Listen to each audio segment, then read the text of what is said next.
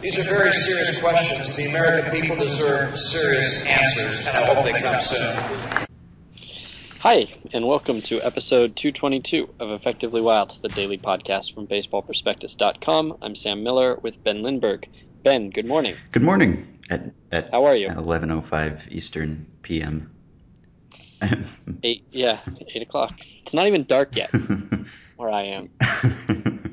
It's why it feels like such a farce on my end. Yes. Well, you used to say good morning and good evening and covered all the bases. I know, I just felt a little too Truman-y. Mm-hmm. Truman Burbank-y. Mm-hmm. It's email show. Yep. We've got emails. Mm-hmm. You want to answer some of them? Yeah, let's do that. Great. So first, before we get into the emails that we haven't read out loud, I want to go back to the one that we read to and had Kevin Goldstein answer yesterday, because you and I didn't talk about it. Mm-hmm. And while Kevin's answer is good and probably better than ours, I also wanted to throw my 2 cents in. So that was a question from Brian. He probably goes by Briley. He might, which was basically if you had to draft a person, he's talking about sons and nephews of players being drafted. If you had to draft a person sight unseen based solely on his genealogy, from which gene pool would you select your player? And it sounds like he wants more broad terms, but I specifically want to know which player's son you would choose sight unseen. And you have to leave any information you might have out of it. Like, for instance, Torii Hunter's children are excellent athletes, but they're in college, and we know they're excellent athletes. So let's not choose any sons that we know are good, and just strictly on the player himself. Whose child would you draft? Huh. Okay, so... And you can explain your rationale if you want, and you can come up with a player at the end of that rationale if you don't have one in mind. You can talk your way through it. Well, his question about whether you want to go with a superstar or just kind of go with quantity of major leaguers over quality and Right. go with a family like the Molinas or the Boones and just kind of, I guess, maximize your chances of getting major league genes or something. I feel like it's almost a question that I would want to ask a geneticist or something. Like, are you more likely to inherit the elite athleticism if you have more family members and more ancestors who were elite athletes, or would you rather just have the one who was really, really good?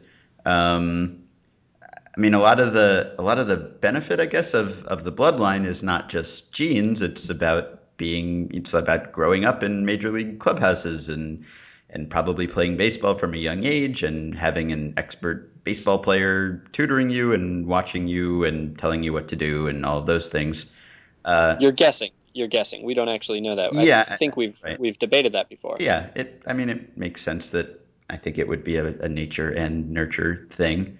Probably. But I guess that doesn't change it a whole lot. I mean, if we're talking about a father who is an elite athlete, then I guess you're getting as much instruction as you would get probably having, say, two uncles who were baseball players or something. So I don't know that affects it that much. So it's really just, do you want the superstar, or do you want the genes of more people in your lineage who were baseball players? And I don't know. I guess I'd go with the elite guy.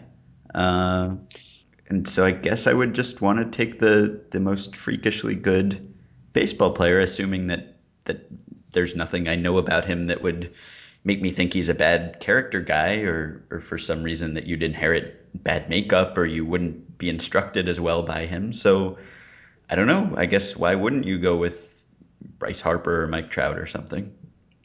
Yeah, I guess one thing I would want to know is I wish I could know how good on average the siblings of major leaguers are, the ones that we haven't ever heard of. Like, if to give an example, if Mike Trout has a brother, he doesn't play professional ball. I'd like to know, though, just how good he is, because I would want to know whether the three Drew brothers, for instance, or the two Boone brothers are statistically significant.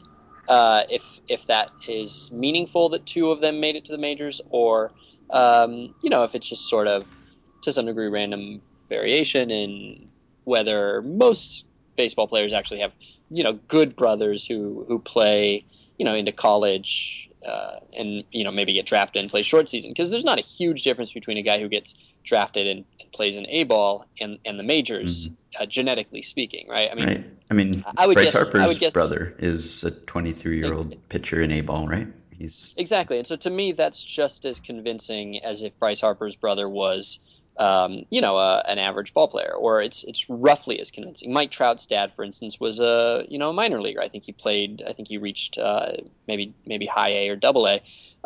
And so to me, that's just as convincing a bloodline as the Ripkins or whatever the case may be. Um, so that's how I would want to know whether to do the quantity or quality. And since we don't know that, I guess I would take the. I think I would. First off, I mean, is has who's the best player ever who's had a son make the majors? It, is it maybe Gwynn? Is it Gwynn uh, or maybe Pete Rose, uh, yeah. Tim Raines? Uh, I mean, the very, very, very top, I don't think have produced a child, but I mean, we're talking about 30 or 40 or maybe 60 guys who are ahead of Gwynn. So, what are the odds that one would have? Hmm. But so anyway, the point is, I think I would start with the body. I would start with things that are that have nothing to do with hitting and that are just unteachable. So I would want a guy who has an incredible body, um, a very toolsy player. I would want a toolsy player's son, Hmm. and if possible, I would like a multi-sport star. If possible, I would like a guy with a good batting eye, because that would tell me, I think, two things. One, his eye, his vision, and two, I would probably use that maybe incorrectly as a proxy for baseball smarts. Hmm. And I thought a lot about this. I think I would want a lefty, because even though a left-handed thrower is limited in what positions he can play, he's going to have the platoon advantage, and I would think that it's probably easier to have a natural lefty than to teach him to bat left-handed from a young age. And lefties make up a far higher percentage of baseball players, even at positions, than they do the general population. So all that is a way of saying I would want probably Grady Sizemore. I would take Grady Sizemore's child, and I would just be gambling that the health stuff is not genetic, that there's nothing about his Hmm. health. Now, Why not I did think, take Harper, who's also a freakish tools guy, who's a lefty and hasn't had Sizemore's health problems? well, because he was never a college quarterback, I guess. Okay. And I think Grady Sizemore was. My first thought was Todd Helton, actually. But I worry that yeah, I want a guy on the good end of the defensive spectrum. Hmm. Um, the other guy I thought about, but I ultimately rejected simply because he didn't play baseball, was John Elway. I thought John Elway might be a good one, but I worry that John Elway's got so much, football in his bloodlines Yes. that John Elway Jr. might choose football if he were a two-sport star. Unless he wants to get out of his father's shadow, make his way John in a new Elway, sport. yeah. So Grady Sizemore wasn't a college quarterback either. He didn't go to college. I don't remember. Did he? Um, I think he was some sort of a quarterback. I know he played some sort of quarterback. Grady Sizemore did not go to college. All right, so maybe he might have been recruited to like University of Washington or something like that Hmm. to play quarterback, but you know what I'm saying. Yes. So yeah, I mean, you could go with Harper. I got no problem with Harper, but I don't know. Harper, I'm not sold. Yes, Harper, Grady signed a letter of intent to play quarterback and that's where Google cuts off. Um, I'm not sold on Harper's makeup yet. I feel a lot better about it than I did 2 years ago, but I want to see him play 10 years before I commit to that guy's fathering ability. Yeah. Right. That makes sense. All right, Okay. All all right. right, We have a that one's question. done. We can unstar that Yes, one. that one got answered twice, so that was special treatment. This one's from Steven. Hi, Sam and Ben. Less than 3 hours after the Yankee game ended, I guess this was a few days ago, Girardi announced that neither Mariano Rivera nor David Robertson are available tomorrow. While I find this helpful from a fantasy perspective, I can't for the life of me figure out the added value of telling an opponent What pitcher is and is not available for the next day's game? Why say anything? It's a good It's a question. very good question, and it's interesting that Girardi said that because I remember early in his tenure he didn't really get along very well with the media because he had a reputation as someone who never wanted to say anything, and he would just kind of dissemble or not volunteer any information when it came to injuries, and also I think when it came to who was available and who wasn't, he just kind of never wanted to say anything, and beat writers like people who tell them things. But he's kind of mellowed a bit, I guess, or been more open in the last few years. So this is a good question. I guess maybe it's Rivera and Robertson, and not say a lefty, a loogie type or something like a matchup guy. I mean, Rivera and Robertson kind of are going to, they're not matchup guys. They're not people you bring in to face certain hitters that the other manager would maybe make a different decision about pinch hitting or structure his lineup a different way. I mean, they're just kind of the eighth and ninth inning guys, and they're effective against everyone. So if they're not available and you know that they're not available, what do you do differently? I guess knowing that ahead of time as an opposing manager. Well, you know that somebody else is going to be in those roles. You might be able to surmise who now is the ninth inning guy. You might play your matchups differently, knowing that essentially the you're gonna have, you're probably gonna have two shots at the soft part of the bullpen instead of just one. It's not just gonna be maybe the sixth and the seventh where you're gonna have prime scoring opportunities. You might have four innings that it could And affect so it, I think. what would you do? Hold back a pinch hitter instead of using him in an early inning, or I mean, what? You might, I don't know, you might not play for one run in the Hmm. sixth if you know you're going to have shots in the eighth and ninth, maybe. Hmm. You might play if you're down. I don't know. I mean, you see managers who manage very differently if they're down one than if they're, say, up one or tied. Where if they're down one, they might go with their sixth reliever out of their bullpen a lot of times, and you're like, geez, it's only a one-run game, but they do that. Hmm. And maybe if it's a one-run game and Rivera and Robertson aren't in, you treat it like a tie game. You could imagine. I mean, whether there are sensible reasons to change your managing strategy against a Mariano-less team doesn't mean that managers wouldn't change their strategy Hmm. against a Mariano-less team. Yeah, I guess I mean in general, it's probably best to keep the other team in the dark as much as possible about who's available and who's not. I would think. I guess I mean the only advantage I can think of it for Girardi is just kind of throwing the beat writers a bone and getting along better with them by being more open about things. But that obviously comes second to winning games. Um, so I don't know.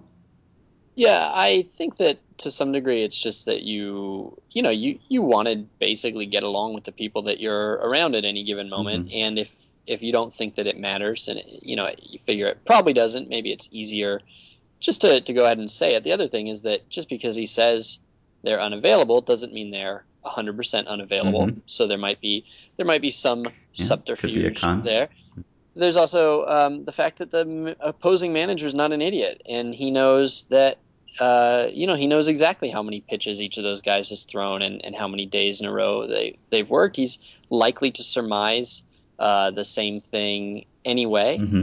Um, and I, and frankly, I think if you don't say it, and it comes to the eighth inning, and you don't go to those guys, then there's a couple of innings where the fans are maybe second guessing you, where then at the end of the game you have to explain That's yourself, and it true. might look Hmm. it might look like you're just covering your tail by explaining why you didn't go to Robertson in a certain situation, Hmm. or why you didn't go to Rivera in a certain situation. And if you've said it ahead of time, then you've cleared it. It's not something you're going to have to address in any sort of controversial way later.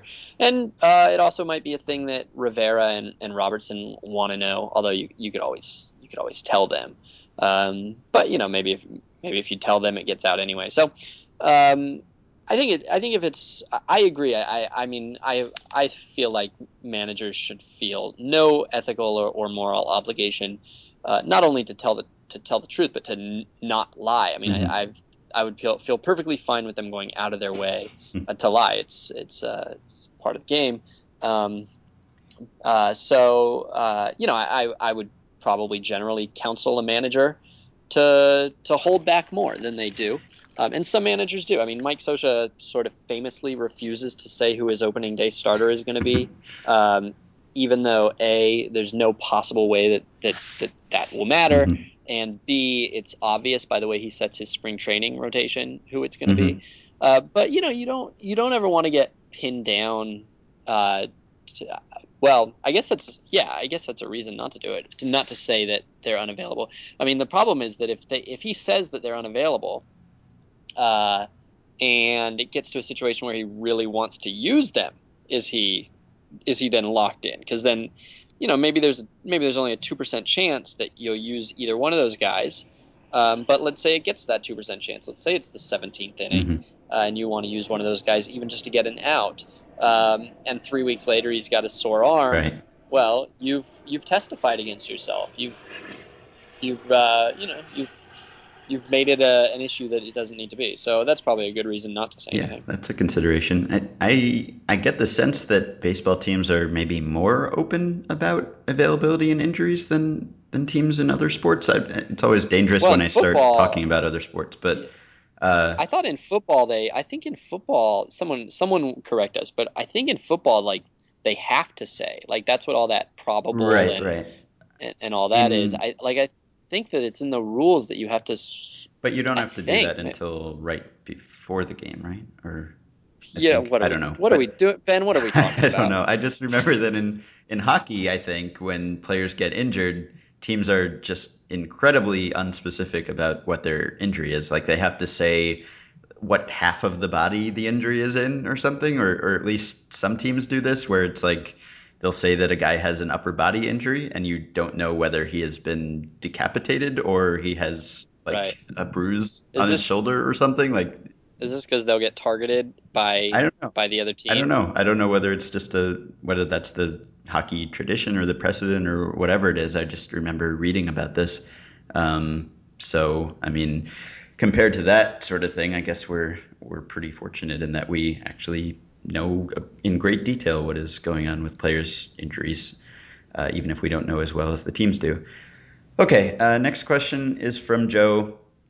As always, I'm skipping the heapings of praise that come at the beginning of all of these questions and just I have no idea what question dive this is. Have I right into seen the this question? question. He says, I have a question that I've been pondering for some time. I thought it might be an interesting topic for your show. With the two extra inning marathon games this past weekend between Texas and Toronto and the Mets and the Marlins, does a team ever consider giving up for the sake of the health and exhaustion of their players? I know this question may seem crazy, but I was thinking that an early season game that extends too long could negatively impact a team for the next series, whether they win or lose. At what point would you consider this? 14th inning, 15th inning? I know sometimes position players are put into pitch, and I think that is an example of just giving up. Exhaustion leads to injury. Anyway, I was just curious about your perspective. It's a good Hmm? question. I've thought this many times. I've wondered whether a manager would consider it, and I have to say that after many years of watching these games and wondering about it, I don't feel like I'm very close to an answer. Um, so, what do you think? Well, I mean, I guess he's right that putting in a position player to some degree is kind of giving up, right? I mean, Well, it's totally giving up, you yeah, could but always put in a starter whom you plan to start in the next few games or something. Just, I mean, that would give you a higher probability of winning that one game probably than your position player would. I mean, it's rare that every single pitching option is exhausted. You just don't want to push a reliever farther than you typically would, or you don't want to use a starter or whatever it is, but you're kind of conceding when you put in that position player, or you're saying that we care more about the next few games or the rest of the season than this one game. Um, so I mean yeah, well, we've it's not seen forfeiting, but it's something in between forfeiting and going all out?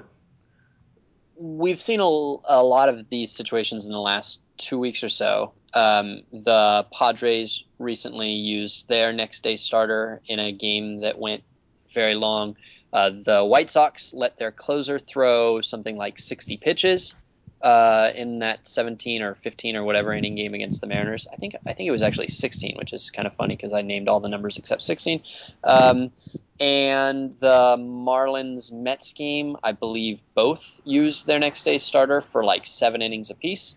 And so those are cases where you're clearly sacrificing for the next day to try to win that game. And I think in those cases it's probably Mm. appropriate because yes, okay, so Sean Markham pitches 7 innings for the Mets in extra innings, and you're not necessarily going to win that game, so you're negatively impacting your chances the next day for a shot at that game. And I assume they probably called up somebody from AAA to make an emergency start or something like that. And the thing is, though, that you're not necessarily going to win the next day either. Like just because you save Sean Markham doesn't necessarily. I mean, how much better does Sean Markham give you a chance the next day over a AAA starter? It's probably like I don't know, like a 10% chance or something like that. Mhm. Whereas very well that each inning that you're playing in extra innings is maximum leverage. Mhm. Your whole point, the whole point of managing, I think, basically is to get um, as much of your good stuff in the high leverage situations as possible, and save your bad stuff for the low leverage situations. So when it gets to the 14th inning, it's the most high leverage you can be. Every inning is potentially an entire win all by itself, and so I think you do have to basically manage your guts out to try to win that game. Now, the Addison Reed example is a bit trickier, and I think it goes to the question of whether you risk injury over Mhm. an extra inning game. And I guess we talked about this in that Angels A's game when like three guys got hurt, Mhm. and we were wondering whether those long extra inning games put everybody at risk. But certainly, I would think that you would want to be very careful about exposing any pitcher to something that he's never done before. And I probably wouldn't have let Addison. I'm certain I wouldn't have let Addison Reed throw the third inning, even though they won the game and Addison Reed got the win. To me, letting your closer throw 55 or 60 pitches is probably irresponsible and Mhm. shouldn't be done. Of course, the White And I Sox seem wouldn't. to know how to keep their pitchers healthy. They do, and it's not like I know what makes pitchers get hurt, but I wouldn't throw the previous day's starter. I mean, you have to draw the line somewhere, and I would say that anything that I thought was likely to cause injury, I wouldn't do for one win, unless it was the postseason or I hated the guy. What if? Well, okay, yeah, I guess that. What if it was the last guy in your bullpen, and somehow he had pitched So 4 days in a row, but he's a replacement level reliever. yeah, um, yeah, I'd let him go as long as he had something to offer. Hmm. Yeah, I think I probably would let him go. Um, I mean, you're assuming that that guy wants to pitch, right? If that guy is 20, then maybe I don't do it because he's got a lot ahead of him. But if it's Miguel Batista, and my guess is that Miguel Batista really wants the opportunity to do something stupidly heroic, Yes, even if it puts him at risk. Because probably the last guy in the bullpen always does. I would think to yeah, distinguish himself, probably. and players generally just want to play whenever possible. Yeah, so I wouldn't be as concerned about that guy, and it sounds selfish to say I would sacrifice the last arm in my bullpen, but I don't think it's a I think it's a it's a two-way street. I think that guy wants to be. That's part of the deal. When you sign on as the 25th guy on a team, I think part of the deal is that you're essentially saying, use me however you want because I know that's my value to you. Hmm. If that guy said when the contract was offered to him. And by the way, I'll never throw more than 30 pitches because my elbow's too precious. I don't think he'd get that contract. And so it's sort of an implicit agreement. Hmm. Maybe. I don't know. Yeah, that makes sense. Okay, we have Oh, Wait. Though one question.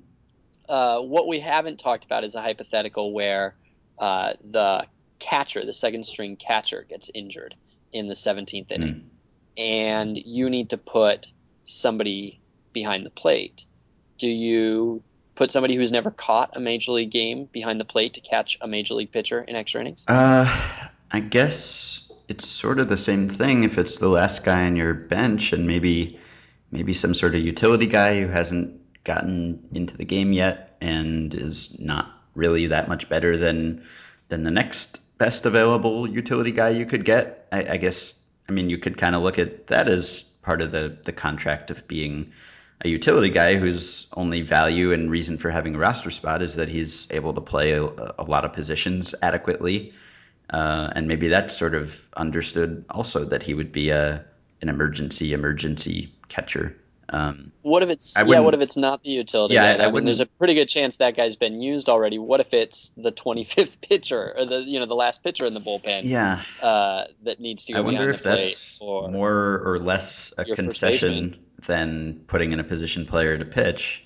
I mean, catching Right. is almost as specialized a position as pitcher, and putting a pitcher behind the plate, I would assume would be very ugly very quickly. Um, But what do you do? I mean, you I don't wouldn't. forfeit.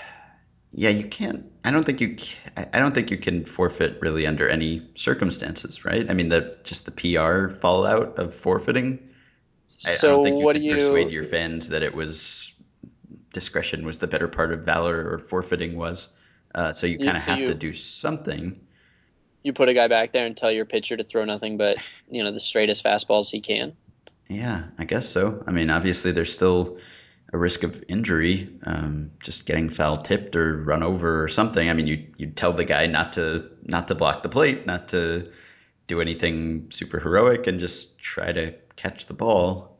Um, I guess I would do that. I mean, I don't know. It's like, what if the only available remaining guy is your young ace who you just signed to a 8-year extension or something? Then Well, you put that guy at first, yeah, and right. you You put can your always first do that, baseman right? in. You can always put a pitcher in the field and move a position player, and I guess that would always be preferable, probably. It's really disappointing that we've gone through this incredible run of 19 inning games and 17 inning games, and we have not even sniffed that yet. Yes, that is sad. I would say that of all I mean, it's been a pretty good month for Weird Baseball, Hmm. but I think it's been uh, a large quantity of low ceiling weirdness. It hasn't been the weirdest stuff. The Seager Grand Slam game That's probably good. qualifies as super duper Mets weird, Marlins but was weird. I mean, just Slowey going 8 or whatever, and Markham going 7. But I mean, that in itself is weird. But it kind of limited the amount of other weirdness that yeah, could yeah, happen. exactly. It's been a lot of nice, good weirdness, but really, other than the Seager game, I wouldn't say anything that was like super duper 20 years from now remembering it weirdness. Yeah, I would think that's how I feel about it. yeah. Mitch Moreland throwing knuckleballs was cool. Or was Although David Murphy? David David Murphy. David Sorry. Murphy, you're right. You're right. I missed that. I missed that, and so you're right. That was very. Wait, no, that was a blowout. Yeah. That was not. That wasn't the extra inning game. No. Yeah, you're right. Well, that doesn't count. Okay. That's That's just a not what we're different talking weird about. thing. All right. That's just bad baseball. That's just fun bad baseball. Okay. All Okay. right. This question is from George. He says the following appeared June 10th in the Tampa Tribune's game story on the Rays' loss to the Orioles the day before.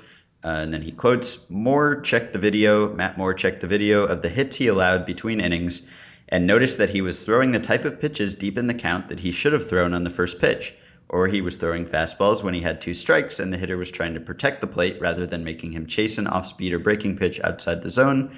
And then Moore says, they did a very good job of making me pay for those mistakes, especially late in the count. Those are when your pitches are supposed to be good, especially when I'm ahead in the count. Moore allowed 6 of his 12 hits after getting 2 strikes on the batter. 6 of those 12 hits came off changeups and 3 off curveballs. End excerpt. And then George says, my question is, how much of this is the responsibility of the catcher, especially an experienced one like Jose Molina, who was in that game? I know the pitcher has the ultimate call on what he throws, but how is it possible for this to go on again and again, and the catcher or the pitching coach not step up, especially with a young pitcher?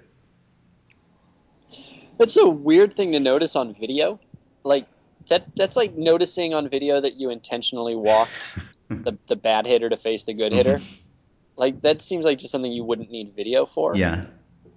Um, but yeah, I didn't read the Tampa Tribune game story, and so I'm trusting that all the important context is here. Mhm. But yeah, this feels like a weird thing for a pitcher to say. It feels sort of like I'm not saying that Matt Moore meant it this way, but it reads as like passive aggressive criticism of his catcher slash pitching coach, Mhm. because this is the sort of stuff that gets talked about in the pre-series meetings between the pitchers and the pitching coach and the catchers, and certainly there's dialogue between catcher and pitcher throughout the game, and certainly with a young pitcher and a veteran catcher, you would expect a much larger portion of the game calling to be directed by the catcher. Mhm. He certainly knows the batters a lot better, and he's supposed to, especially if his last name is Molina. Mhm. You would think that there'd be a lot of deference there, and so in a way, more one way or another, this doesn't read well for Moore. It either reads that he was being passive aggressive in these quotes, or that he was maybe somehow being petulant on the mound and not listening to Molina or ignoring Molina. And like, I'm not saying that Moore Or was either of those things. I'm saying that the article mhm. comes across that way, Or though. it could reflect negatively on Molina if he just wasn't saying anything. Yeah, or it Or could is reflect negatively on Molina. But even if it reflects negatively on Molina, then it's more blaming Molina, right? mhm. Either Moore is Well, blaming yeah, Molina. I guess so. Unless he's just trying to be accountable for his own mistakes and his bad Yeah, judgment, and that's we're fair. just Yeah. reading into it. Well, we're definitely reading into Yeah. it, and that's why I say I don't know that it's fair for me to read into it. Hmm. But I don't. Uh, every relationship is different, and so I've never had a real good read on like how to tell whether it's the pitcher or the catcher Hmm. who's doing the calling. But the implication is usually that the older the pitcher and the younger the catcher, the more the balance shifts. Hmm. But yeah, I mean, it does seem like a very weird thing to have going on because certainly Molina knows. I mean, this is not advanced stuff that he's Right. talking How do you, about. I Throwing wonder, I mean, forget like about this is like Molina. How do this you is like get to this the major leagues? right. This is the sort of thing that my mom might notice on Right. video. Yeah. So so that's Hi, strange mom. in itself. Just Sorry about that, mom. um, yeah. How do you get to be Matt Moore, major league pitcher, and not have this dawn on you? I guess I don't know if you're in some sort of competitive zone and you lose the ability to think because you're so focused on throwing your pitch or something. I mean, yeah, that it's not a great reflection on him either way, but I mean, the thing about in defense of Molina, if we assume that this is true and that we're reading this all correctly, in defense of Molina, your ultimate goal as a catcher is not really to call the right pitch for the situation. It's to call the pitch that your pitcher is going to be able to yes, execute. that's true. You have to know whether your pitcher is going to be able to throw the pitch you ask for. And if you call the perfect pitch in the perfect location, but he's not capable of executing it, you've failed as a catcher. Hmm. I mean, that's I think where we misread what catchers are doing. The situation comes second, the hitter comes third. The first thing is what's the pitcher going to throw best. Hmm. And if Moore was, even if Moore wasn't sort of fighting, if his, if he didn't have full buy-in, and Molina therefore had to sort of go with what Moore was shaking to or seemed to be most comfortable with, then he's sort of stuck in that position. This might be a case where it's simply a matter of Moore not being able to execute all his pitches or not being able to execute the right pitches at the right time. And in that case, I don't know how having a better game plan is going to help. Yeah. Um, but yeah, I mean, this is pretty simple stuff. This is maybe not the best case to even have this conversation on because it almost doesn't make sense. The details don't quite add up. Hmm. Yeah. Okay. All right, we're done answering questions. Did you want to mention that no catcher thing?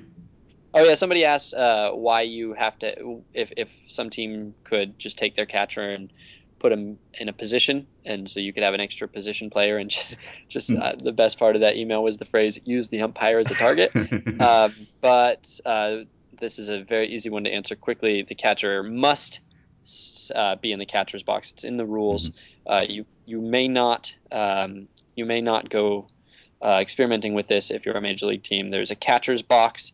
You can see it. It's in chalk, and he has to stand in it. So anytime you see chalk in baseball, you can assume that your creativity is limited. Yeah, generally a good idea to have a catcher, even if the rules didn't specifically say that you had to have one. Probably not something umpires would take kindly to being used as targets.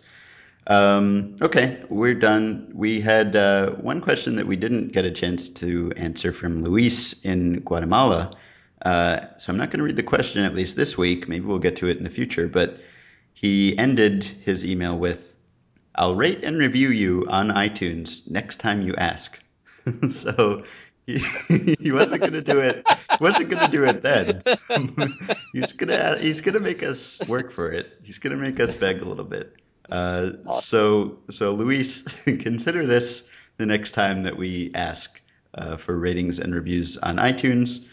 Thanks, Luis. Yes, now we assume Luis will rate and review us now, and we appreciate it if anyone else who listens and has not yet done so would do that. This, this is a good question too. We should star it and get to it Yeah, next we week can. because it's a good Yeah, question. we'll talk about it. Okay.